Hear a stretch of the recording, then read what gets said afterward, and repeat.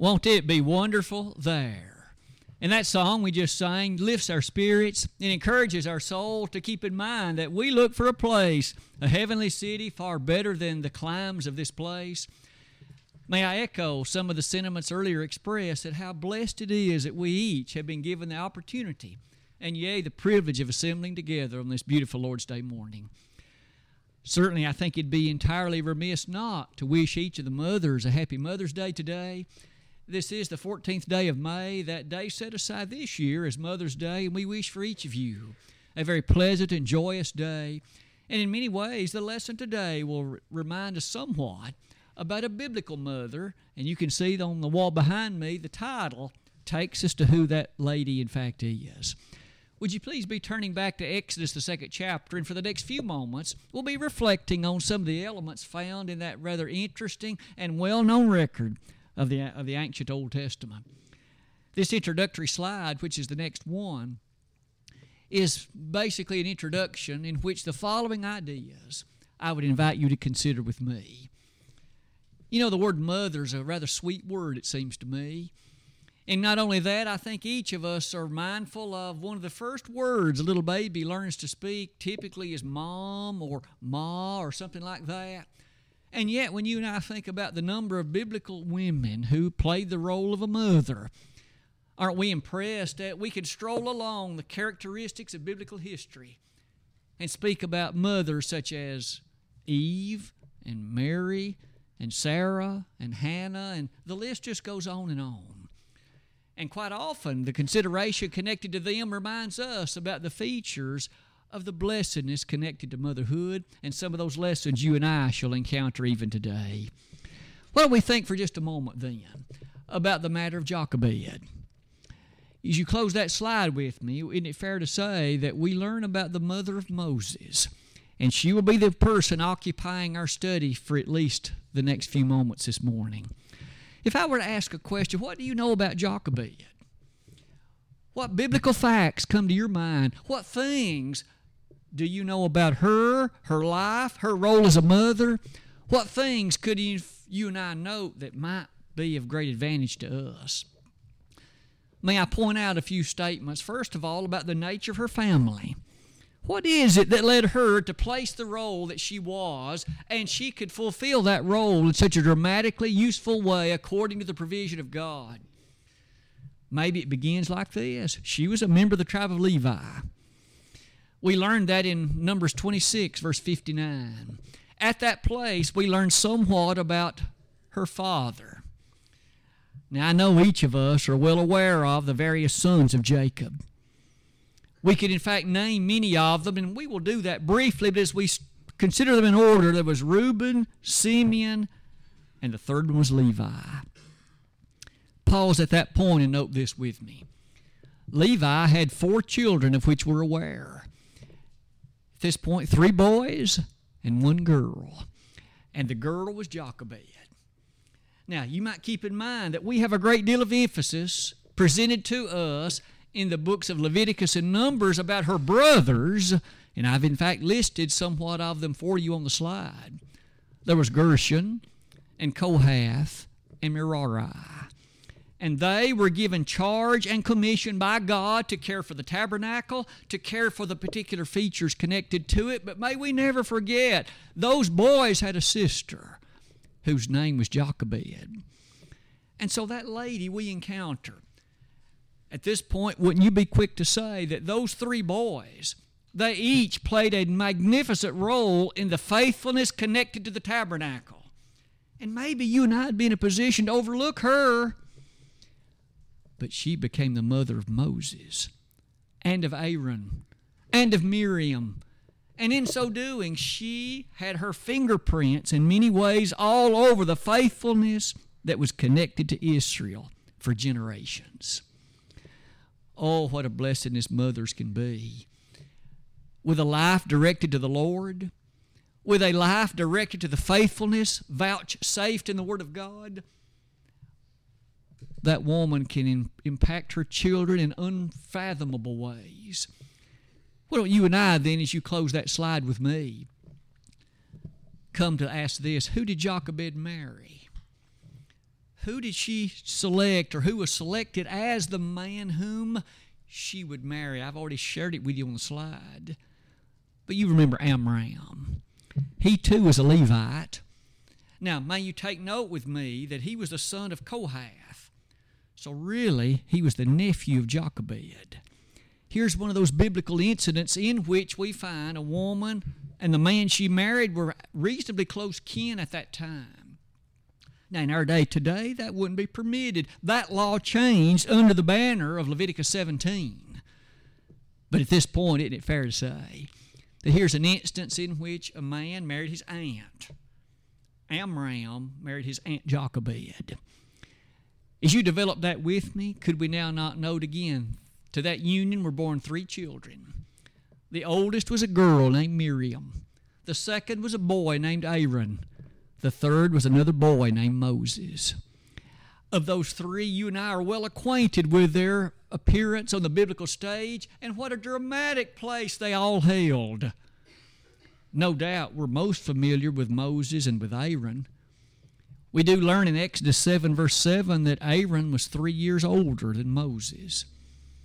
But as the development is presented, let's turn the slide and let's develop the following set of ideas connected like this.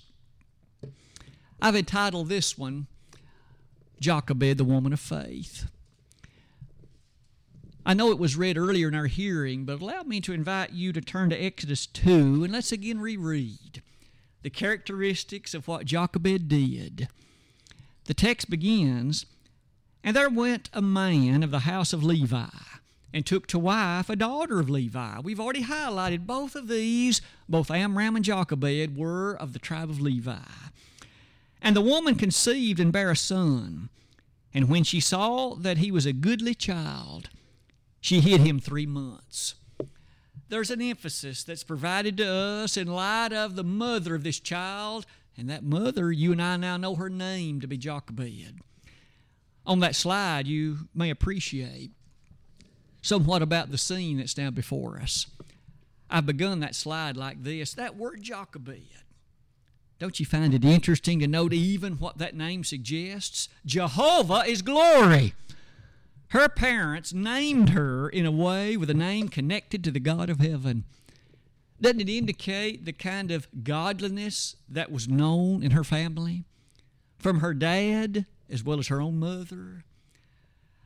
Surely there's an insistence in that we each be very thankful for a godly mother, for a godly wife, a woman who will motivate, influence, and encourage us and all the features of our family in the way that is holiness and in a way that is of God. Here, notice, you and I have just read up through verse number 2. She conceived. Now, this wasn't her first child. We've already learned Miriam and Aaron were both older than Moses. But now it says she bare a son, and she saw that he was a goodly child.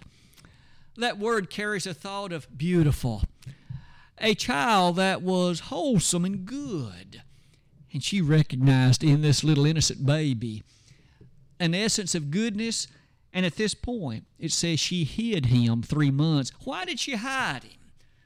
Now, many mothers like to show their children for good reason. They're beautiful, they're innocent, they're precious. If you'd like to reread with me verse 22 of chapter 1 of Exodus, we learn the reason why the baby was hidden. It says, "And Pharaoh charged all his people, saying, Every son that is born ye shall cast into the river, and every daughter ye shall save alive." By this time there had arisen a king in Egypt, and this king was not favorable to the children of Israel. This king was such that they were happy to have the Israelite girls survive. But every Israelite baby boy, the Pharaoh gave governmental order, cast that baby into the river. We don't want any more Israelite men. This nation is too strong already. Kill all the baby boys. Now you and I began to see why Jochebed and her husband hid this baby for 3 months. Look at what follows. "And when she could not longer hide him, she took for him an ark of bulrushes and daubed it with slime and with pitch and put the child therein. and she laid it by the flags by the river's brink. At this point, as you notice on the slide, this governmental order was no doubt strong. You can well imagine how that the Egyptian Pharaoh had those who were his watch people, and every Israelite baby boy, if it was not killed, they would confiscate it and take care of that death themselves. We can understand why she would hide this baby. She loved this baby as any mother would. And so it was, at verse number 3 says, there came a time she couldn't hide the baby any longer. Here's what she did. She took measures, she took means whereby she could continue with hope to preserve the life of the baby. The text says she took for him an ark of bulrushes, woven together with what she had accessible to her. And it goes on to say she daubed it with slime and pitch, making it waterproof. You no doubt can begin to imagine the tears that surely would have streamed down her face as she laid that ark into the river. Will I ever see the baby again? What will happen to him? Will he be okay? Who might find him? Now, we do learn later on that she had stationed Miriam a short distance away to watch what might transpire with regard to this little baby. Let's continue reading in verse number 4. And his sister stood afar off to wit what would be done to him. And now verse number 5. And the daughter of Pharaoh came down to wash herself at the river. And her maidens walked along by the river's side, and when she saw the ark among the flags, she sent her maid to fetch it. We now suddenly learn what the next element in the record is going to be. Of all people, the daughter of the Pharaoh, the most powerful ruling person in Egypt, and yea, in many arguments, perhaps in the world, his daughter came to bathe in the river. You can imagine this babe as Moses cried. He would be given that name later. But you'll notice that the maidens in verse number 5, she sent to fetch that ark. She learned of its presence, and she sent the maidens to fetch that ark. The next verse goes on to read like this. Interestingly enough, we notice, and when she had opened it, she saw the child, and behold, the babe wept. And she had compassion on him and said, "This is one of the Hebrews' children." Now, there was an interesting distinction between the Israelite nation living in Goshen and the Egyptian peoples who occupied the larger portion of the country. And the Pharaoh's daughter recognized this babe is not Egyptian. This babe is Hebrew. And in that recognition, verse number 7, she gave this order. Then said his sister to Pharaoh's daughter, "Shall I go and call to thee a nurse of the Hebrew women, that she may nurse the child for thee?" Remember, Miriam leaped into action as she recognized and witnessed that the ark had been found and the baby in it, her brother. As Miriam leaped into action, she came before Pharaoh's daughter and said, I would love to be able to go and find a Hebrew woman to nurse this child for you. The wording is so significant, isn't it? Shall I go and call to thee a nurse of the Hebrew women, that she may nurse the child for thee? Remember, this babe was only 3 months old, still in need of the nourishment that a mother can provide, still in need of that kind of care and directed attention that a mother is able to avail to that baby. And yet Miriam offered, "Shall I go and find a Hebrew woman to nurse the child?" At this point, just ponder for a moment what the Pharaoh's daughter might have responded. She could have said, "Look, as the Pharaoh's daughter, I have monetary access to any number of Egyptian women. I believe we can take care of this." But she didn't say that. She said what the next verse sets before us, which was this. And Pharaoh's daughter said to her, "Go." And the maid went and called the child's mother. Isn't it an amazing providential scene When you and I reflect upon the fact that the Pharaoh's daughter gave permission to go and find a Hebrew woman to nurse the child, and Miriam, the baby's sister, went and found none other than Jochebed, the child's own mother. And the next verse says this, verse number 9. And Pharaoh's daughter said unto her, so by now, again, she has been able to meet this woman that's going to be the nurse. Little did she know it was the child's own mother. Take this child away and nurse it for me, and I will give thee thy wages. And the woman took the child and nursed it. And so you and I find the amazing scene in which Jochebed was paid to be the mother of her own child. And in that providential scene, oh, what a development took place, bringing about an influence upon the child. And the next verse reads it like this. And the child grew, and she brought him unto Pharaoh's daughter, and he became her son. And she called his name Moses. And she said, because I drew him out of the water. And as you close that slide with me, what a significance then you and I have seen. What an interesting development. Can't you and I see the providential handiwork of God in the events that developed here? That man that was going to ultimately at a burning bush be commissioned by God to lead this people out of Egypt. It all started with his life being preserved under the banner of the action and initiative of Jochebed, who finally was paid to nurse her own baby boy.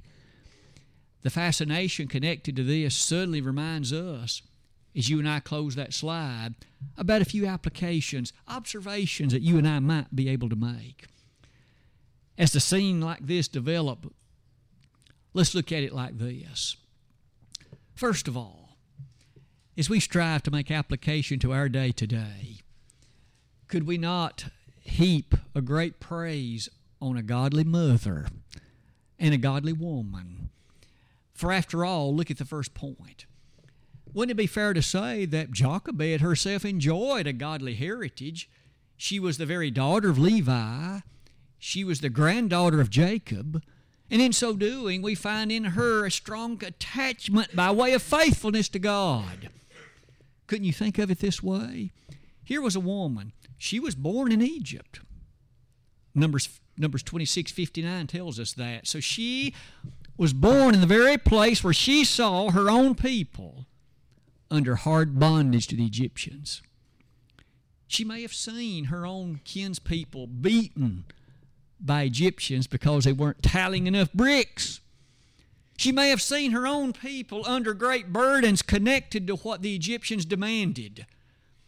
And yet, we have not the slightest indication her faith in God ever waned.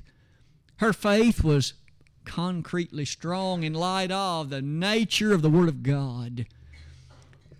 You and I today can be thankful for a woman such as that, a mother such as that, who, despite the difficulties that she may face, we all have challenges in life, and women do too. Mothers do as well. We all know this and understand it well, and yet she never allows her faith in the Lord to slip. She never allows that faith to be set aside in view of other choices that those around her might be making. I mentioned earlier about some of those other mothers in the Bible and the influence which they presented to us, such as Hannah and Eve and Mary and Sarah. But may I offer to you that Jochebed must take her place right alongside them, because again, you and I know what shall become of those boys that were her sons. Could I not invite you to notice Aaron was the first high priest of the people of Israel, and that was her oldest boy.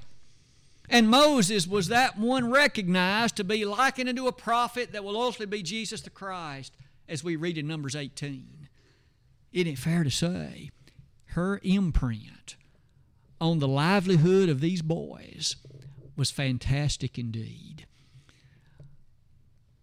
Mothers, I suppose, as husbands and others who are male, I hope we don't fail to share with you how much appreciation we have for the kind of role that you lead in our families. God has given you and equipped you in ways He hadn't equipped most men. We don't have the same elements of consideration in our makeup that you do. You do so many things to make our children what they are, to make our families what they are, and to lead our households or assist in that leadership in ways that would bring great glory and honor to the God who described and made that possible. A godly heritage. Could I not remind each of us of Psalm 16, verse number 6? Where there we're reminded that many of us have been blessed with a godly heritage. She was, and she was true and faithful to that which the heritage set forth. What about us? Are you and I faithful? That's not just a question for the mothers among us, but what about all of us? Would you and I be in a position to exhibit the kind of faithfulness that Jochebed did? Would we be in position to lead that kind of lasting and holy appreciation? Look at point number 2. Having mentioned it that way, why don't we give it more attention such as this? The whole idea of conviction. You and I see in Jochebed what can easily be noted that way. We have no statement otherwise to lead us to appreciate that her conviction in God and His direction to His people was absolute. Even in Egypt. By now, you might well appreciate that's also going to mean this. Even when the king gave order that baby boys were to be slaughtered, she chose to disobey the kingly direction. Her faith, you see, led her to recognize there was one higher than the king, and his law overrules the law of the king. And this baby boy's life, if at all possible, is to be preserved. And she took measures by which that could in fact be done. Conviction. Today, isn't it easy to make application along that same line? If and when our government, in some ways it's already begun, but if and when our government makes decrees that are opposed to the Word of God, will you and I stand firmly in violation of governmental decree? Jochebed did. Would we? Isn't that a good question? Isn't that something to contemplate? I trust that you and I would have a faith not unlike that which Jochebed had, that our conviction in God is supreme over any decrees that the human family may present. I think it's fascinating in light of her choices. She hid the baby, she and her husband, it would seem, for some 3 months, and could no longer successfully hide the baby. Even then, you might ponder other possibilities, and yet she chose the one of which we read. Take the time to construct a little ark, make it waterproof, and put this baby in that Nile River. Don't you know that she had to have conviction in light of what now will happen? Someone who can preserve the life of the baby will find it. And that's exactly what happened. May I say, that kind of conviction is so noteworthy. And it's something I'd ask you to put near the bottom of that slide. Because this event, you and I find referenced in Hebrews chapter 11. In the New Testament, you and I know Hebrews 11 well. It's the honor roll of faith. One by one, we read about those who, in Old Testament and otherwise, they were those who exhibited a faith of which the Hebrew writer could say, this is faith. And throughout that chapter, we read about those such as Abel and Abraham and Sarah. And we finally get to Moses. And even Moses' parents. And if I may borrow 2 of the words of that chapter, it says, they were not afraid of the king's commandment. That even adds a little bit to what we noted earlier. They weren't afraid. They were going to do that which was of the bidding of God, despite what the Pharaoh said. I truly hope that our conviction and our courage can be likened unto Jochebed's. What about lesson number 3? Isn't it true that this woman, Jochebed, then proceeded in a number of ways throughout the course of our study to have taken action? We all know again quite well that a mother is a busy person. There are so many things in the ongoing day-to-day activities of a family, and the mother just has so much to do.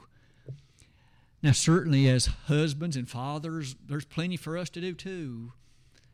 But isn't it fascinating to notice in the midst of that busyness, we find that there's certain work that is so very prized and so very special.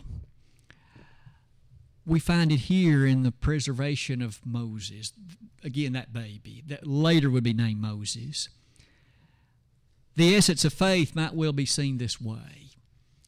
In James chapter 2, verses 17 and 18, when you and I think about faith, the embodiment of it in connection to a family, always making sure that you take those children to services of the church.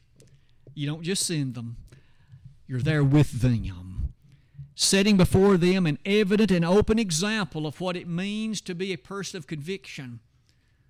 Though she sometimes may not feel the best in the world due to the weight and the burdens of other things in life and even health matters, she places her service to the Lord supremely.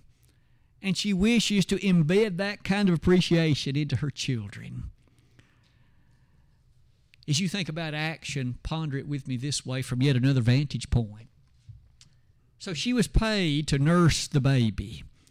Some number of years later, we don't know how long, but finally the time came when it was time to present that baby to the Pharaoh, and the baby became the son of the Pharaoh's daughter. At this point, we are given very little information about the remaining years until we suddenly now find the grown Moses ready to take his place in the biblical record. What about that intervening training that Jochebed had given him? You and I know he later will be reared up in the household of the Pharaoh, and he's going to learn all about Egypt and all about the gods of Egypt and all about the commitment connected to the other matters in life in Egypt. But that's not what motivated him. He never forgot what Jochebed taught him. He never forgot the essence of what was implanted in his being from the time he was so young. And later, even when he grew up and became that which he was, the son of the Pharaoh's daughter, he still loved the people of the Hebrews. And he defended them, and he put his conviction in them, and he was handpicked by the God of heaven at a burning bush to lead his own people out of Egypt and lead them to a promised land. And you and I know he did it. But he had been hand-schooled, hand-educated at the feet of his mother Jochebed. Oh, what an impression she left upon him. An impression even greater than the Egyptian gods. An impression even greater than all the finery and the royalty of the Pharaoh's household. It was Jochebed and the faith in Israel and the faith and conviction in God. And that's a wonderful record, isn't it?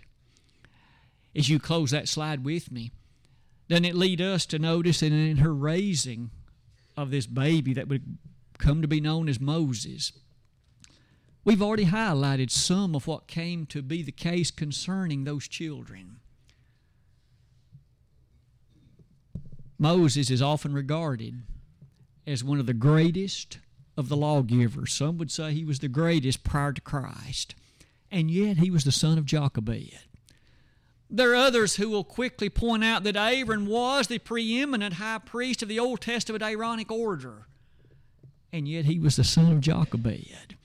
And so this woman, this lady, this mother, had such an impression upon Israel that God had selected her two boys to be the preeminent leaders of the children of Israel. When you and I look into the eyes of a baby, you and I may wonder, what will the baby become?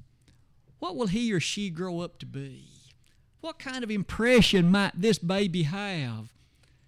Will this baby be a great worker in the church? Will this baby be otherwise who will be a strong influence for faith and godliness?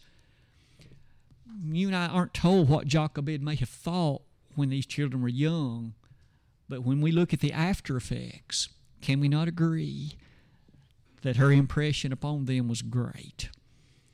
That's going to be true of a godly mother today.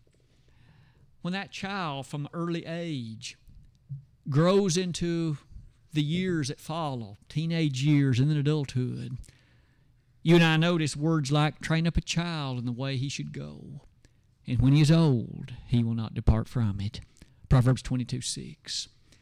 We notice other passages that remind us in Ephesians 6:4, fathers, bring up your children, train up your children in the nurture and admonition of the Lord. And you notice Jochebed sought to do this very thing. The success that connected to her would lead us to note that Moses is regarded as one of the meekest men to ever live, Numbers 12, verse 3. So much so that he desired, in fact, to know and to witness the God of heaven, Exodus 33. He was hand-selected to be on Mount Sinai when the very tablets written by the finger of God were handed to him. This baby became a dramatic person influencing Israel throughout the remainder of the Old Testament period.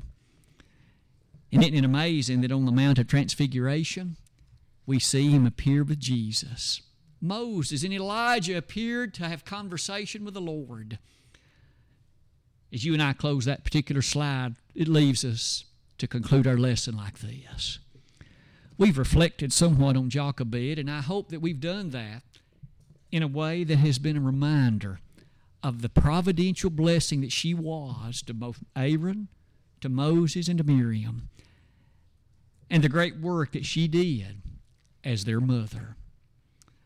Today again's Mother's Day, and I understand that a godly woman, a godly mother is a tremendous blessing indeed.